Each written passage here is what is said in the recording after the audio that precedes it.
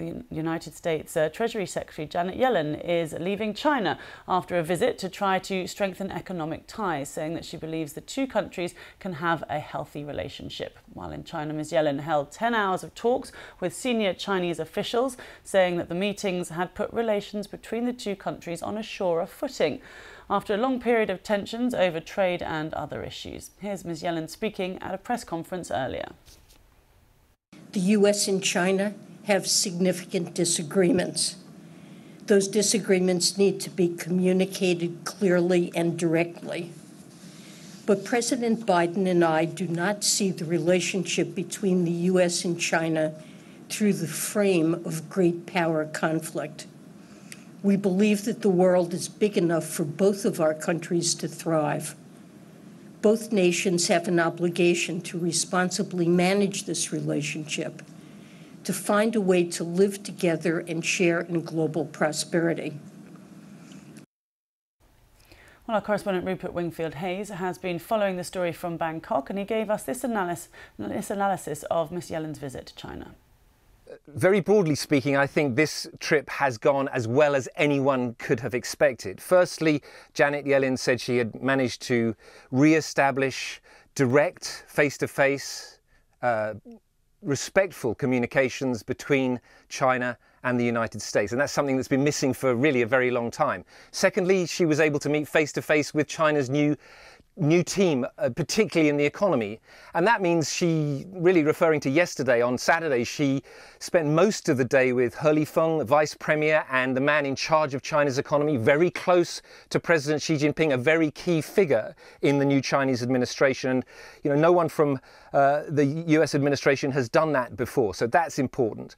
The other thing Janet Yellen went to great lengths to do during this trip is to try and convince the Chinese leadership that the Biden administration, unlike the previous Trump administration, is not openly hostile to China. She said they do not view the relationship through the prism of big power conflict, and that America was not going to decouple its economy from China. Whether Chinese officials believe that or not, we do not know, and we haven't had a readout from them yet. I think, you know, so in conclusion, I mean, I think this shows that dialogue is happening again. More dialogue will come in the next few months. There will be more visits by US officials and Chinese officials the other way. But, you know, most experts you talk to say this is now a very difficult relationship, and one that is going to need careful management in the long term if it is going to remain stable, and that this progress made in the last few days is good, but it is fragile. Well, let's speak now to Patrick Reed, a financial expert and a visiting lecturer at the University of Cambridge. Her Treasury spokesperson said that there'd been no specific policy breakthroughs, but this had, however, been successful. What's your assessment? Well, if you're expecting any brand new sparkling trade agreements, then you'd be sorely disappointed. And I agree with your colleague on this, there is a baby steps in thawing this relationship. It really is the very beginning of the thaw, but we're far from out of the woods just yet. The difficulty, which may be ongoing, is separating the politics with the economics. Now, the two of the biggest economies in the world need to look through this because they both need each other. Yeah, can you just talk us through what each side is looking for in terms of, you know, what are the worries for either side? Yeah, I mean, you've got the steam taken out of the Chinese economy. You've got the renminbi, their currency, on its knees. Basically, when they relaxed the restrictions of COVID, there was huge optimism in China. That's been taken out. So you've got this sense of, you know, any help they can get is a bonus. On the opposite side of that, you've got, on the US side, you've got a resurgence of the dollar, which doesn't help China, but you've also got pretty largely pristine US macro. We've got a really good GDP, durable goods, consumer confidence, and not a bad US jobs report, above average pre-pandemic levels. So that, in its sense, you've got to ask yourself a question: who really needs this? They both do to some extent.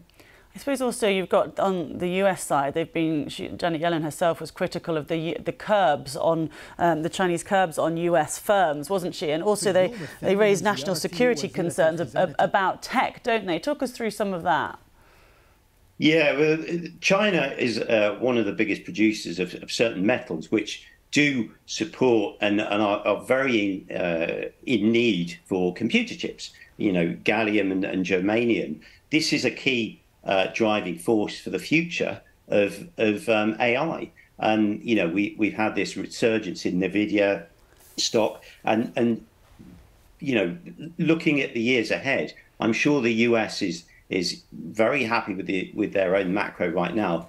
But how long will that last? You know, it just does make sense to separate any national security action and recent comments by Biden to the economic picture, and that is a tall order. It will not be solved anytime soon. But the important thing is the statement is there. The other thing I need to mention is olive branches get taken and given cyclically. So this is all normal posturing for the US and the China economies.